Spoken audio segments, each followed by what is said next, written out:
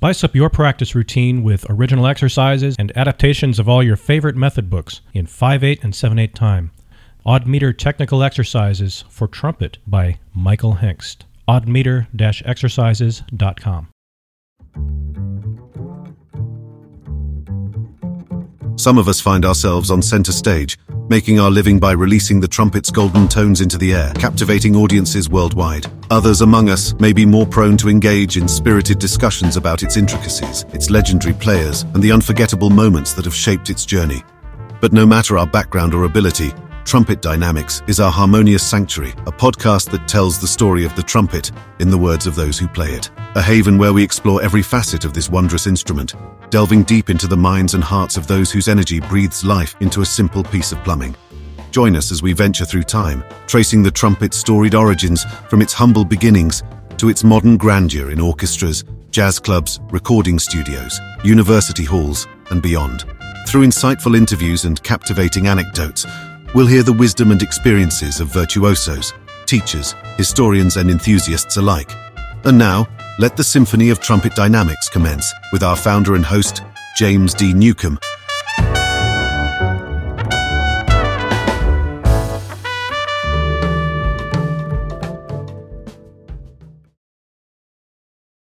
Welcome, everybody, to the show, and we are really privileged to have Mr. Paul Merkelo on the show. We can find him on the web at paulmerkelotrumpet.com. He's the principal trumpet of the Montreal Symphony. I think they say it slightly different up in Montreal, but for our purposes, it's the Montreal Symphony Orchestra. And he is embarking on a really amazing project. He just premiered a trumpet concerto by a fellow you may have heard of, Wynton Marsalis. And he's premiered it and hitting the interview circuit to get the word out about this great concerto. I've heard a couple of clips of it on social media, and it's very Wynton Marsalis, I have to say that. So welcome, man. It's great to have you. Thanks, James. Great to be here. Okay, how do they say it? What is the official way they say it? It's because it's a little different from what we're used to. Okay, you ready? Yes. Orchestre Symphonique de Montréal. Like I said, the Montreal Symphony. There you go. Just stick with that's fine. Just take out the T and try to sound as French as you can. I realize that if I just hold my tongue and speak, I can sound with a French accent. Because we're bilingual, all the advertising and all the recordings we do, we write it in French. But when we travel in the United States, most people just call us the Montreal Symphony Orchestra. When I was growing up, way before I could ever dream that I would be the first trumpet here, I bought recordings of the Montreal Symphony Orchestra. That's the way I knew it until I moved up here and realized that I better learn French real quick. Yeah. And you have a chance of learning that because I lived in Vietnam for a while, and I realized very quickly, and even foreigners who've lived there for years and years, they just say, unless you're born here and you were raised learning this dialect, it's very difficult. Yeah, I can relate a little bit to what you're saying, but like Vietnam and Korea, where I've lived, they speak just enough English where you can get along, and they tolerate it. And they want to practice their English anyway, so it's cool. Let's get into this amazing project. How did you get to be like the chosen one that is going to premiere this piece written by the great Wynton Marsalis? Well, this is a co-commission. There's 4 of us involved in it. Mike Sachs was the lead sponsor who dreamed up this idea and contacted Wynton. And if I'm not mistaken, they might have gone to school together. But anyway, they've known each other for a very long time. So Mike was the lead sponsor on this. Thank you very much, Mike, for doing this, because that's just an incredible accomplishment to get Wynton to write this magnificent trumpet concerto, which I'll get into the details of that in a moment. So then the next person so Mike premiered it. He did the U.S. premiere in last April, with the Cleveland Orchestra, obviously. And then Håkan Hardenberger did it with the Verbier Festival, which you can listen to on Medici TV. Medici TV is a subscription-based platform, but there's so much content there available. It's worth it to join. I would highly recommend people to subscribe to Medici because there's just so many broadcasts there. And I have a recording project I did 2 years ago called Gershwin's World, which was my first ever venture into a jazz and classical hybrid project. So that's on Medici as well if you want to check that out. Then we were the third in line to do it. So we did the Canadian premiere on August 19th with Montreal Symphony and our music director, Raphael Pariotti. And we did record it for video. So what I'm releasing on social media now are promo clips. We are not allowed at the moment to release the entire video because the orchestra wants to release it on their website at a later date. So once I know that date, I will announce it. But I am allowed to release, I believe it's up to 3 minutes of promo clips. So I'll be releasing, I think even tomorrow, another one. And Wynton has been very gracious now we are co-creators on the reel, I guess, on Instagram. So we've gotten, I think, a combined, 75,000 views already on the 2 videos, which is super cool. And then, so the 4th person to do it will be Alison Balsam with the London Symphony. And I think that's happening probably next month, if I'm not mistaken. Esteemed company you keep. I'm honored. I'm really honored. And I have to thank my orchestra for going to bat for me. Actually, we had a conversation a few years ago about composers that I'm currently very interested in writing trumpet concertos. And my dream list it's pretty tall order. And Wynton's name was definitely on the top of that list. I'm just really grateful for my orchestra reaching out to his management and him agreeing to have us be part of the project. It's just super cool. And it's just a great honor for me to be a part of this. How did the premiere go? It was scary right up until the moment that I stepped out on stage and realized, okay, I dedicated 6 months preparation. I turned down quite a few projects to get ready for this one. It's a 6-movement concerto, 35 minutes, 3 different instruments.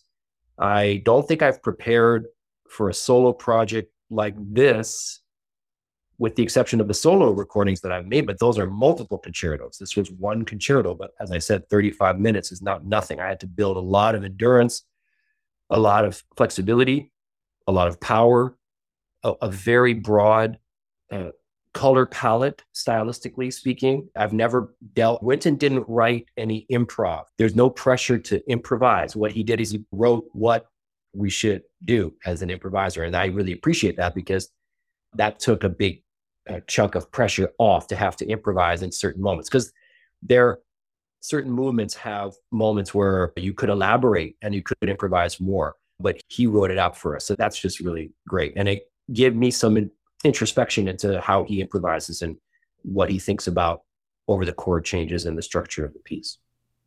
You have all of these, none of these people that have premiered this piece are jazz players. They're all, for lack of a better term, they're, quote, legit trumpet players. So you have... That's correct. That's correct. I do improvise. I've been improvising for the last, I would say, 5 years. I've been trying to get better at it, but I would not have felt comfortable walking up on our concert hall with my orchestra and my music director and letting that fly in the moment. That would have been a bit stressful. I have another project next year, another premiere by Gabriela Ortiz, a fantastic trumpet concerto that I'll be premiering in November of 2024. And that asks for improvisations. Now I'm starting a year in advance for that one, because I'm really going to have to study those chord changes and really get my form, my structure down to be able to step onto the stage and actually improvise in the moment.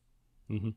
No disrespect to Gabriel Ortiz, but I don't think that I would feel as much pressure improvising for one of his pieces as I would improvising for one of Wynton Marsalis's pieces. No kidding. And the thing is, he went to Cleveland for the premiere. He was in Verbier for Hokon's premiere. He could not make ours because Jazz at Lincoln Center Orchestra was on tour in Australia. And I really wanted him here, but at the same time, if he had been sitting in the audience in front of me, I think I would have been much more nervous than I already was. But we are planning some future performances, and I'm really hoping that he can make one of those down the road. Yeah. What I love about this is that when I'm talking to folks like yourself or whoever it is, we have these, and I've spoken to some pretty big names in our world, in the trumpet world, but you get outside the trumpet world and they're not big names at all. So we have this, I call it the little pond called trumpet.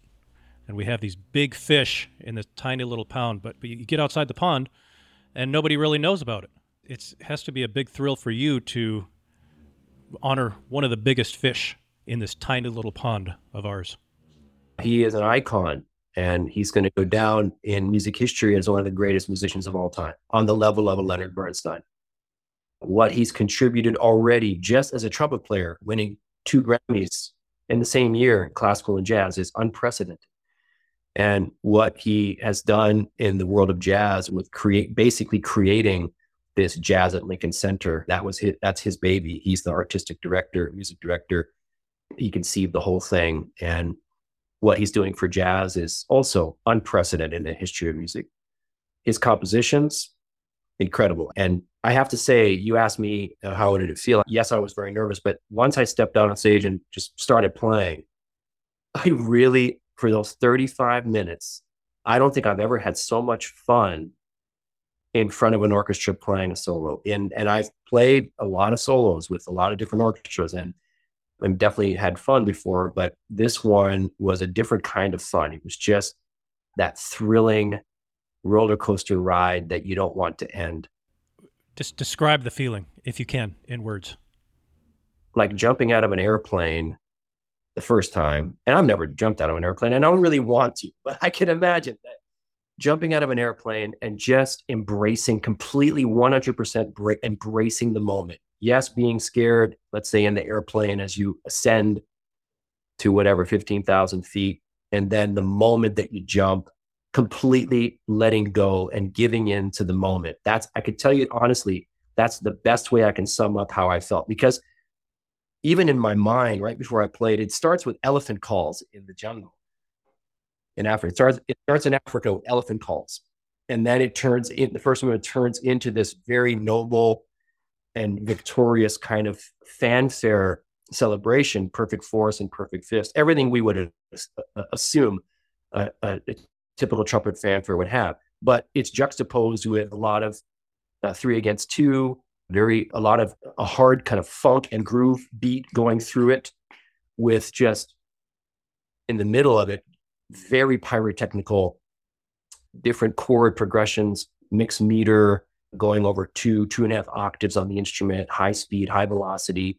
But really, that first movement, it sets the piece up in such a great way, because it's really showing everything the trumpet can do in nature, starting from the elephant call to the perfect fourths and perfect fifths, fanfare motifs, to pyrotechnical playing. That's, I would say, a nod to the French virtuosic era of the Tomasis and Jolivets, and ending with this very, very imperioso high register fanfare with flutter tones and alternate fingerings, and then finally ending with this elephant call. And then we go into a blues movement. It really, once I got through that first movement, it was like a big sigh of relief. And I realized, okay, I'm in this, and here we go. And let's just enjoy the ride. And yeah, it was just really fun. Really fun.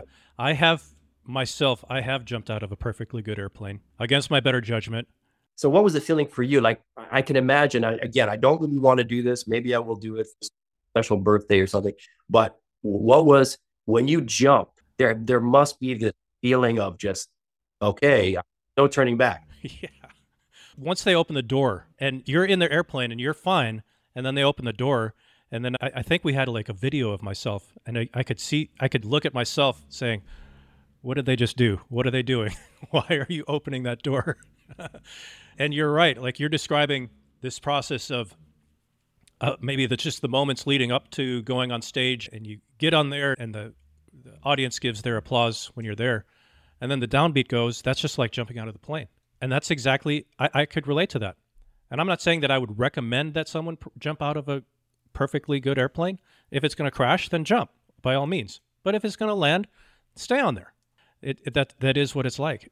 The buildup and the tension dissipates once you're in the air, and it's actually pretty fun. And the feeling I had at the end of the concerto, I couldn't believe it was over. It felt that it went by very fast, but it was 35 minutes. And I got done and I was like, I want to do it again. I mean, unfortunately, we only did one performance. I think Mike did 3 in a row. And then Håkan also did 1 performance in Gerbia. We did 1. I don't know how many Allison is doing. I would guess at least 2, if not 3. But I can't wait to do it again. My next performance is in South Africa with the Cape Town Philharmonic in April. And what I love about that is that Wynton's conception of how this concerto starts and ends is in Africa. To do the premiere in Africa is just really exciting for me. And I've already spoken to Wynton about it. So it's been this process now of trying to like get this baby to walk. I want to get it out there as much as possible. I'm sure that my colleagues do as well, Mike and Allison and Hokran. And that's just, there's a lot of orchestras in the world. So I think between the four of us, we can hopefully be a great ambassador to this incredible piece. I think it's going to be, I hope people find it to be a great piece of music that honors our instrument. Yeah, I think people are tired of the Haydn. The Haydn and the Hummel, and the Brandenburg 2 and the Tomasi and Aratunian. These are phenomenal concertos, but we've got to build our repertoire. And that's, I know for myself, I'm always trying to juggle my orchestral responsibilities, my teaching commitments, and my solo playing. And in the solo playing, I know right now I'm getting older now. So it's like my interests are changing. I've done all those concertos and I want to do them again for sure. And I've recorded a lot of them, but I want now to do projects like Wynton's and Gabriel Ortiz and a few other people that we're approaching right now to do these, let's call them, you mentioned borders before, like cross-border kind of works. This is very interesting to me because I don't see that we have to live in separate worlds. I think we can learn from each other, and I think we can create incredible works that are a new language. I think what Paul is referring to is before we hit record, we were talking about him acquiring his Canadian citizenship. He's American by birth, but now he's a dual citizen. And then I was describing my wife, Sana. She's here in the U.S., but she's an Iranian citizen. She's going through her own citizenship process. And I think I said something along the lines of, what are national borders other than just a creation of a group of men or a group of people? What are they beyond that? And then Paul said something along the lines of, it's very similar to music. We impose borders. This is where the trumpet belongs. This is where the clarinet belongs. This is where the French horn belongs. And it sounds to me like what's happening with this, probably Wynton, if he were to speak, he would say his goal was to cross over those borders. Yeah. And the thing is, the most important thing, and by the way, Wynton and I and Rafael Perotti, my music director, we did an interview about this on YouTube. You can see it. We talked about it. And Wynton said something that really resonates with me and should resonate with all trumpet players. I should say all musicians. Wynton studied the same books that I studied and vice versa. I mean, Schlossberg and Arbin and Clark and everything else you can get your hands on. This concerto is steep in great fundamentals. And I'm not just talking compositionally. Of course, compositionally it is, but the way to play it,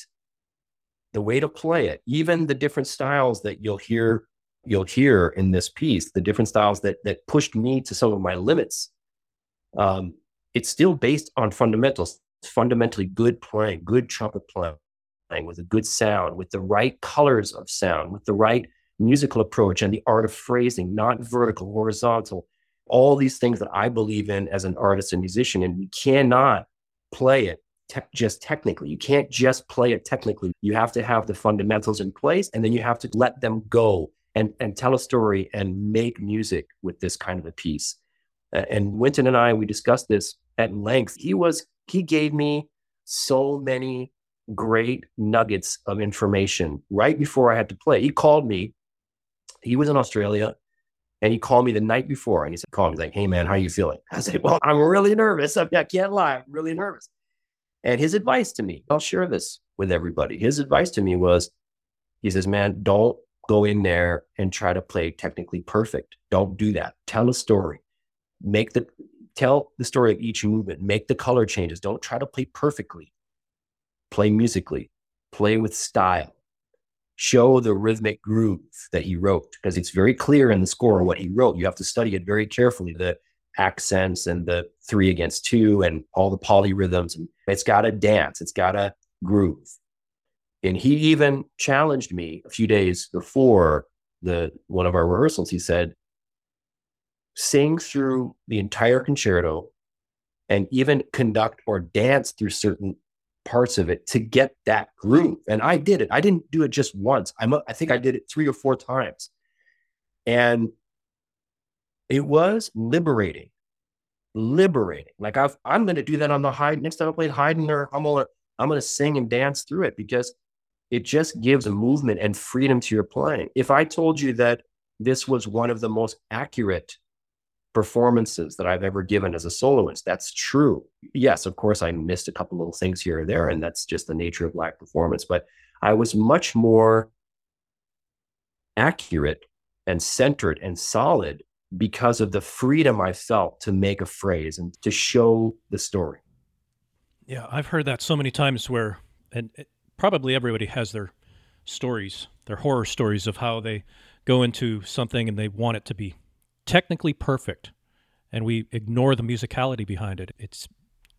It may be brilliant technically, but there's no music. You've lost whatever the composer wanted to express with that. You've lost it because you were trying to be, quote, perfect. And well, you handcuff yourself. So yes, it's possible. It is possible to play technique. Let me say this in the right way. It is possible to play all the notes perfectly centered with a great sound and in tune. It is possible, and that's a very noble and wonderful achievement. But you miss the bigger picture. So all of us, we have a choice to make. We can aspire to just hitting that level, which is incredible. If you can just put all the notes in the center of the horn with a good sound and good intonation and be accurate, that would be quite a feat on a concerto like Wynton's or Tomasi or Brandenburg or whatever. So my quest in the practice room, or my challenge to myself, it hasn't really got much to do with anybody else, but for me, I'm thinking in my process, okay, now, can I also make a great phrase? Can I also change the color of my sound? Can I also take a risk in the tempo? Can I also do something daring, risky in the performance, whether it be a decrescendo down to nothing or a big climactic triple forte at the end of the piece? Or these are risky things that you might miss a note, or a note might come slightly out of center in that moment at that time. But I've never regretted that decision. And I will continue to try, of course, to have both. Of course, I want to play quote unquote perfectly. But I can say that experience with Wynton's Concerto, I've learned a lot as a soloist. And I've learned that it's okay to go on stage and don't tell yourself, okay, I got to play perfectly. Tell yourself that you've prepared it as best you can. And you know where all the notes are, you know where all the passages, all the tricky spots, you've practiced at half tempo and way faster than the tempo that they're written. But then in the moment, you have to let go and you got to make music and you got to sing through the horn. Yeah. You're describing that advice that Wynton gave you the night before. And it sounds to me like it was like he was giving you permission to fail. Not fail, but permission to err, to make some errors here and there. I think, James, you're right. I think, and in a way, nobody's ever told me that before. And this is Wynton Marsalis. I mean, it was incredible for him to say that to me. But in so doing, it allowed you a great deal of freedom in your mind, in your emotions, and your words before are that you miss a couple, but probably nobody noticed outside of you. And you'll hear any cello player that listens to my recording. Yeah, they might hear a little funky lick here or there or whatever. There's a pyrotechnical moment in the third movement. Wow, it's like Carnival of Venice on steroids. It's nuts. And there's like barely any place to breathe. And I chipped a little something. I don't remember where it was. Of course, I listen to it. That bugs me. But in the bigger scheme of things, I wasn't going through that section being like, oh my God, try to hit all the right notes here. I was trying to push the tempo and keep the excitement rhythmically going and make it flow. And in the process of flow, there may be an error, but what's more important? Is it more important if it was vertical and error-free, or horizontal and fluid with maybe a little glitch there? I'll always choose the latter. Of course. And you're communicating with the audience. The audience is connected, And it may bug you a little bit, but it's not going to bug them. It may bug your fierce critic from the newspaper who wants to take you down a peg. We can't play for critics. That's a mistake. You cannot play for critics. You have to play for what the music is calling for and believe strongly in. And if a critic likes it, great, so be it. And if they don't, every man has their opinion. Yeah.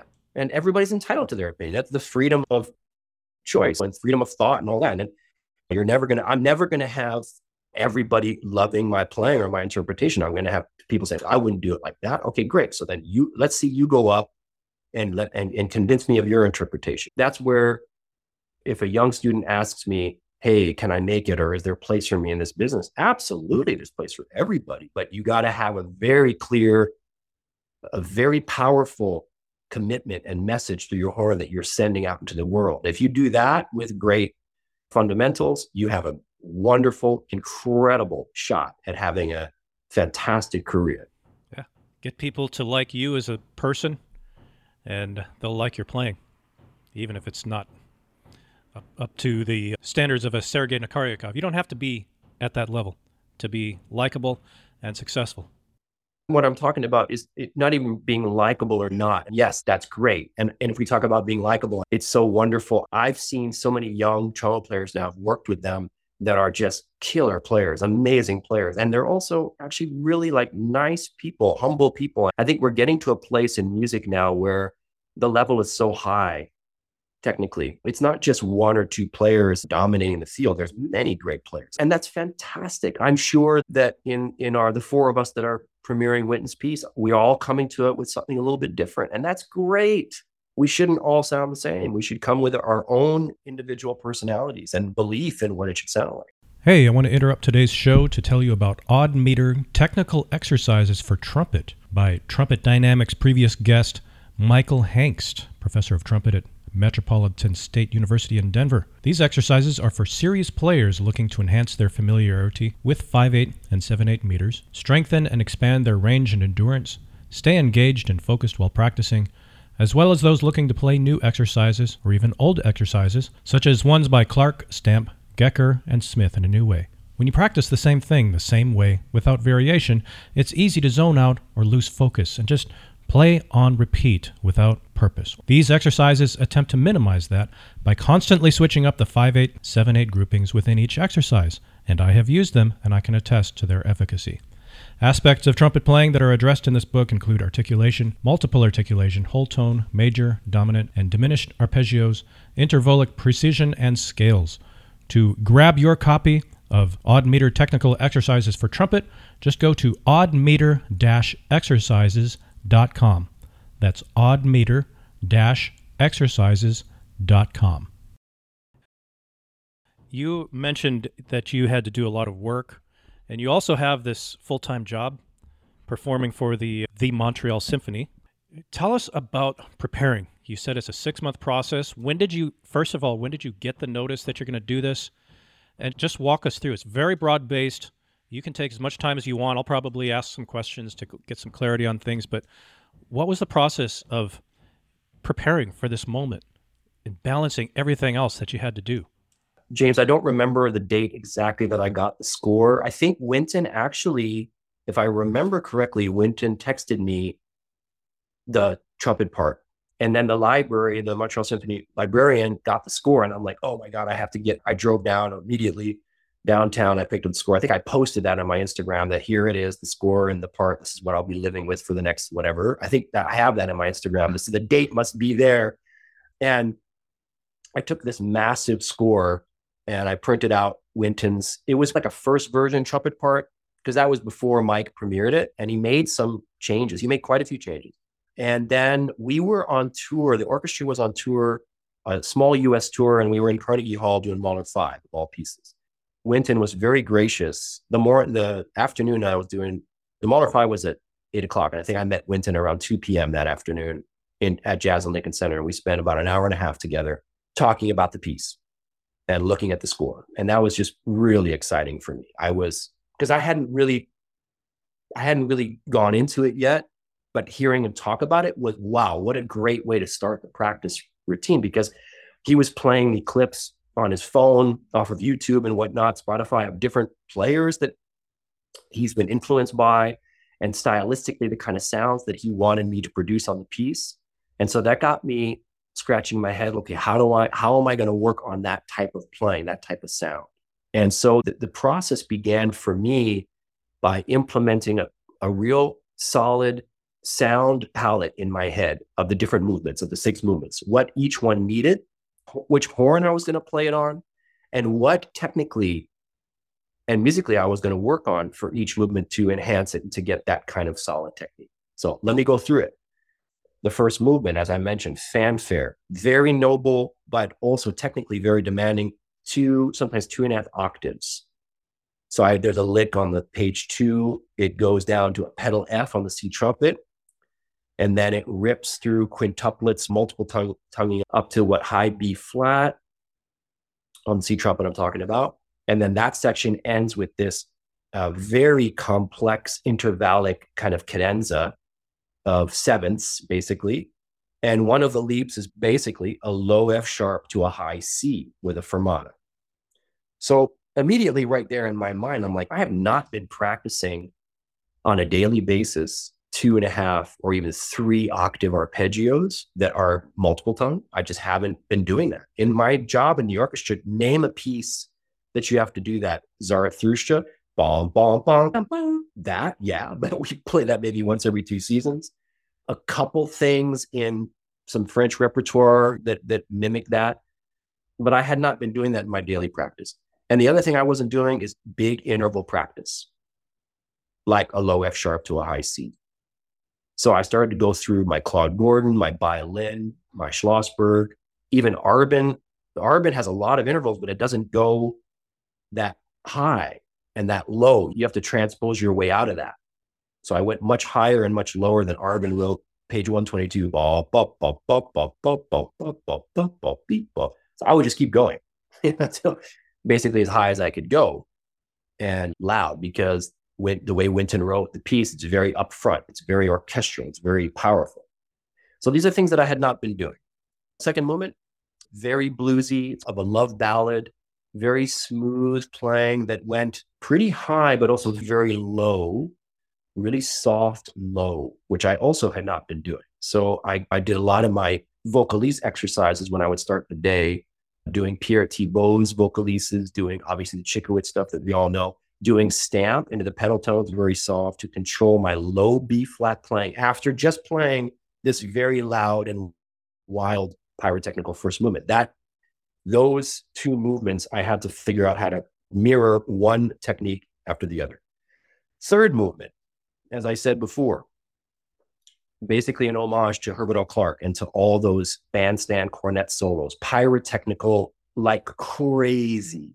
And if you saw my part, you would see more, it was less than half tempo where I started. And then you could see on my part clicking up 2 beats, 4 beats, 6 beats, 8 beats, until I got to the tempo that Wynton wanted. And then I went over the tempo that he wanted, because I wanted to be able to see if I could push myself beyond that. One comment he made to me is that he really wanted that movement to stand out as the pyrotechnical movement. It's the only one where we play that fast.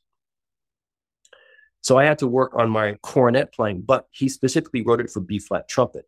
So I went back to all those cornet solos that I played as a kid, from Carnival of Venice to Napoli and all that. And I started reading through those on my B flat trumpet and getting that kind of language into my daily practice, which I really had ignored for a while.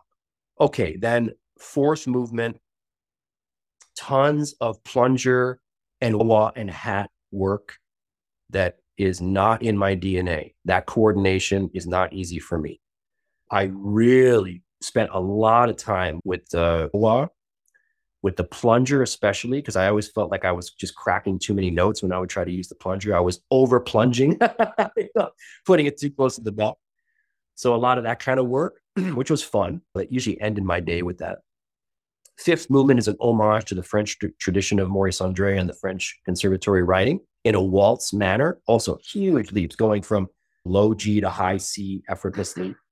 So again, I had to be very careful about working that range in a very efficient manner, which I guess as an orchestral player, it's very easy to play things a little bit too loud all the time, because the nature of playing first trumpet in an orchestra is that we have to produce high volumes.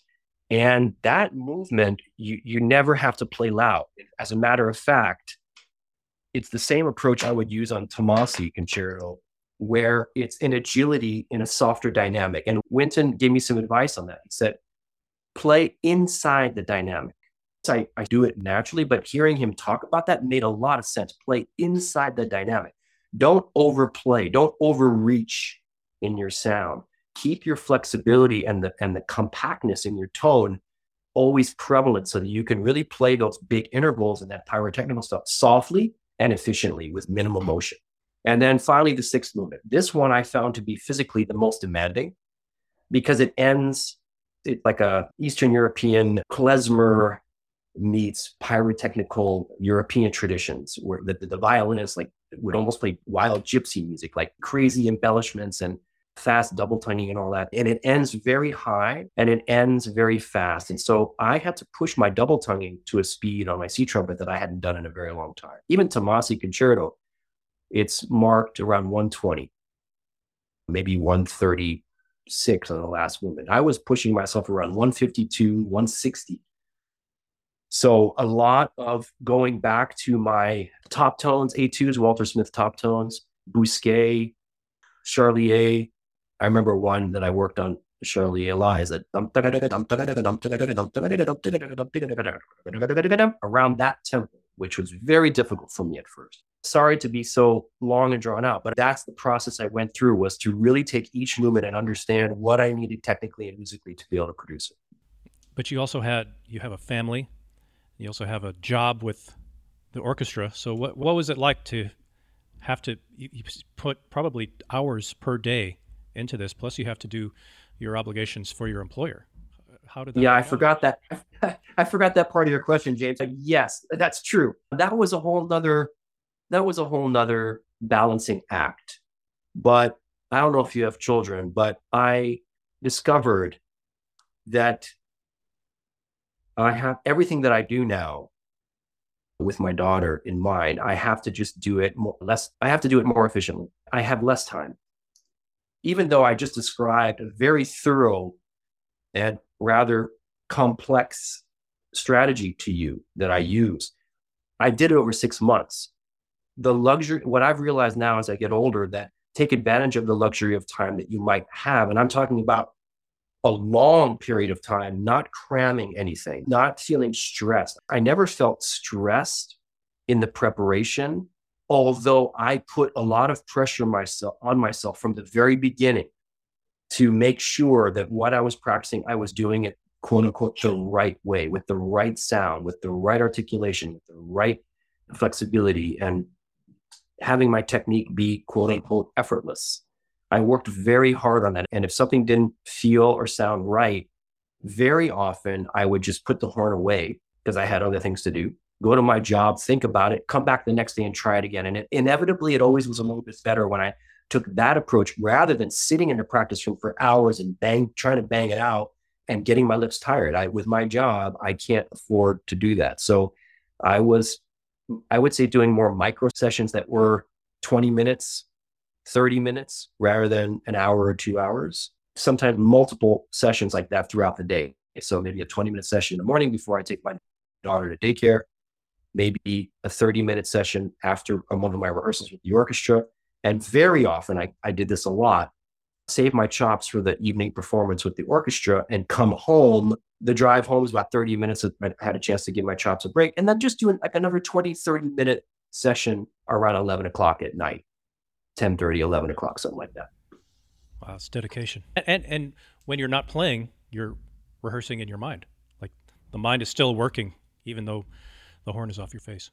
I was traveling a lot during that time. The orchestra was on tour, but I also did a lot of solo tours, recital tours, and some concertos in the last year leading up to this. And always on the airplane, I had either the score or the trumpet part. And I was, even though probably the person sitting next to me were wondering what I was doing, but I literally was practicing it in my head and conducting and singing in my head what I wanted and making notes to myself about what I needed to work on. That was very powerful. I will do that again in all the pieces that I work on as a soloist because it really saved a lot of time.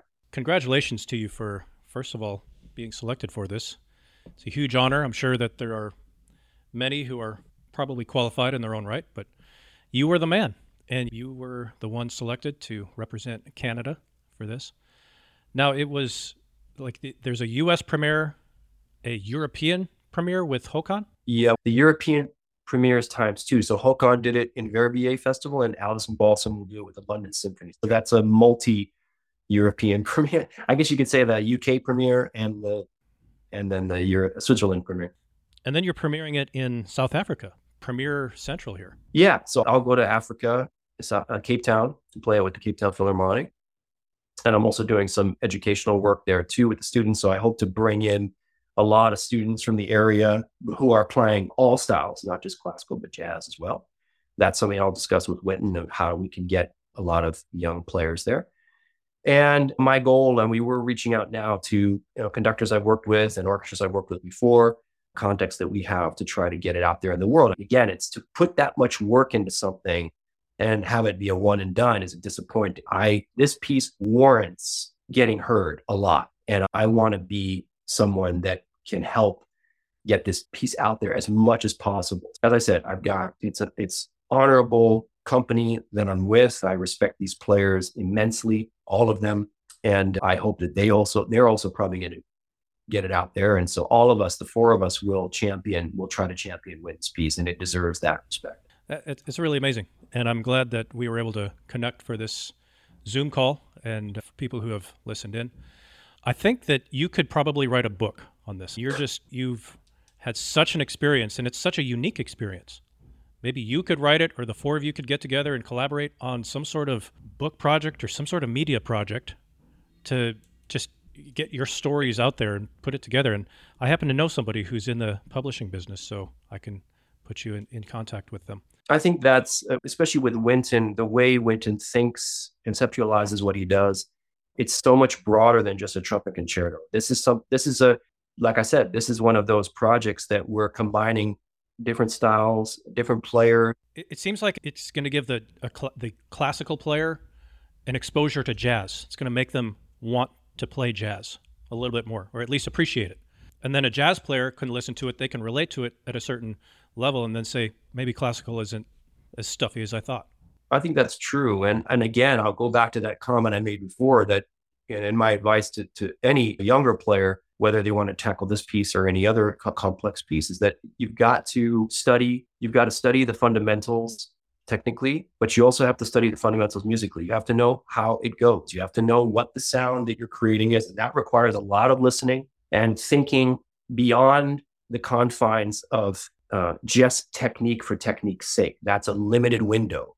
You've got to have all the technical tools that anybody's ever presented into the universe. We know what that bar is, and you got to jump higher. Technical stuff that's the only way we'll evolve. That's the only way the instrument will continue to evolve, as it should evolve. Technical stuff is the foundation. Once you master that, then you can play music. I think that I would go a step further. I would say that don't be shy.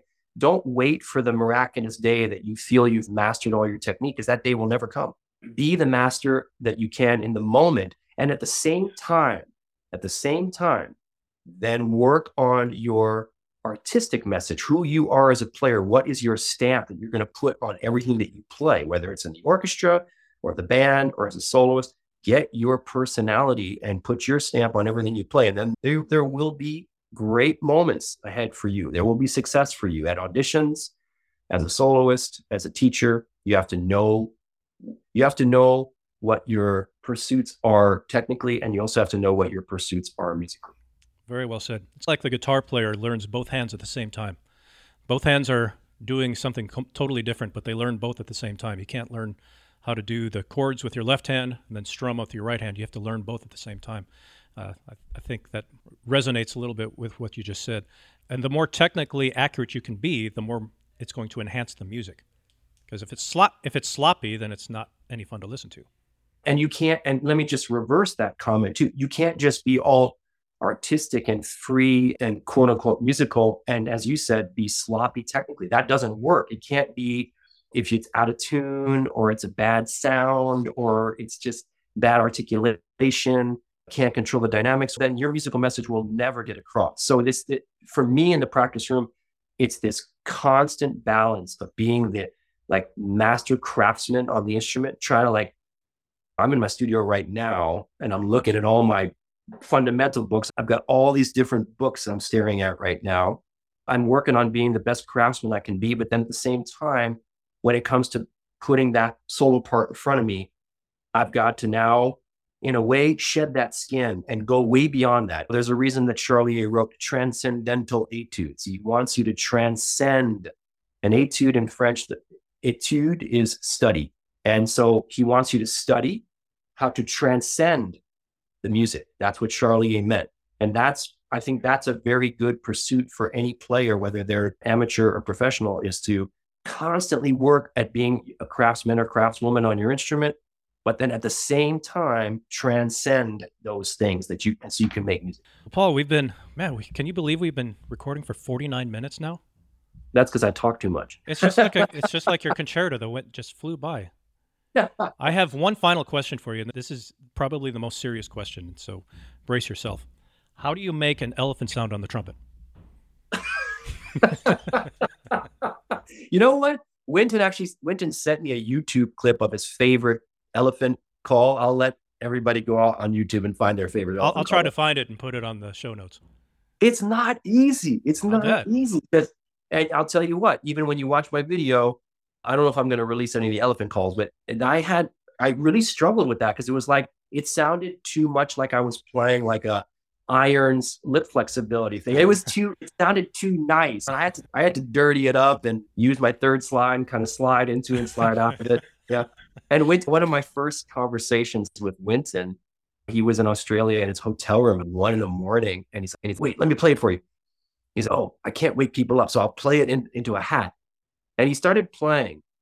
And my daughter the time difference was, I don't remember, it was like probably 1 p.m. here, noon or something. So my daughter heard it and she starts coming down my studio. I'm on FaceTime with Wynton and she starts coming down because she's hearing him do this elephant call. It's just a funny moment. So elephant calls, not easy. Horse whinny at the end of Sleigh Ride is one of the hardest things I hate that horse whinny. I hate it.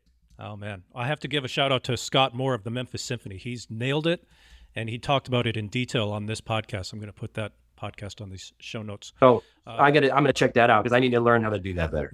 These show notes are trumpetdynamics.com/Merkelo, Merkelo.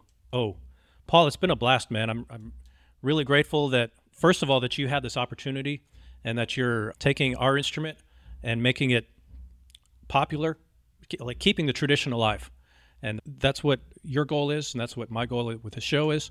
And well done. And hopefully we can connect again and we can talk about how some of the further exploits of premiering this concerto go in Cape Town and wherever else you're able to make it happen. So really well done, and thanks for being on the show, man.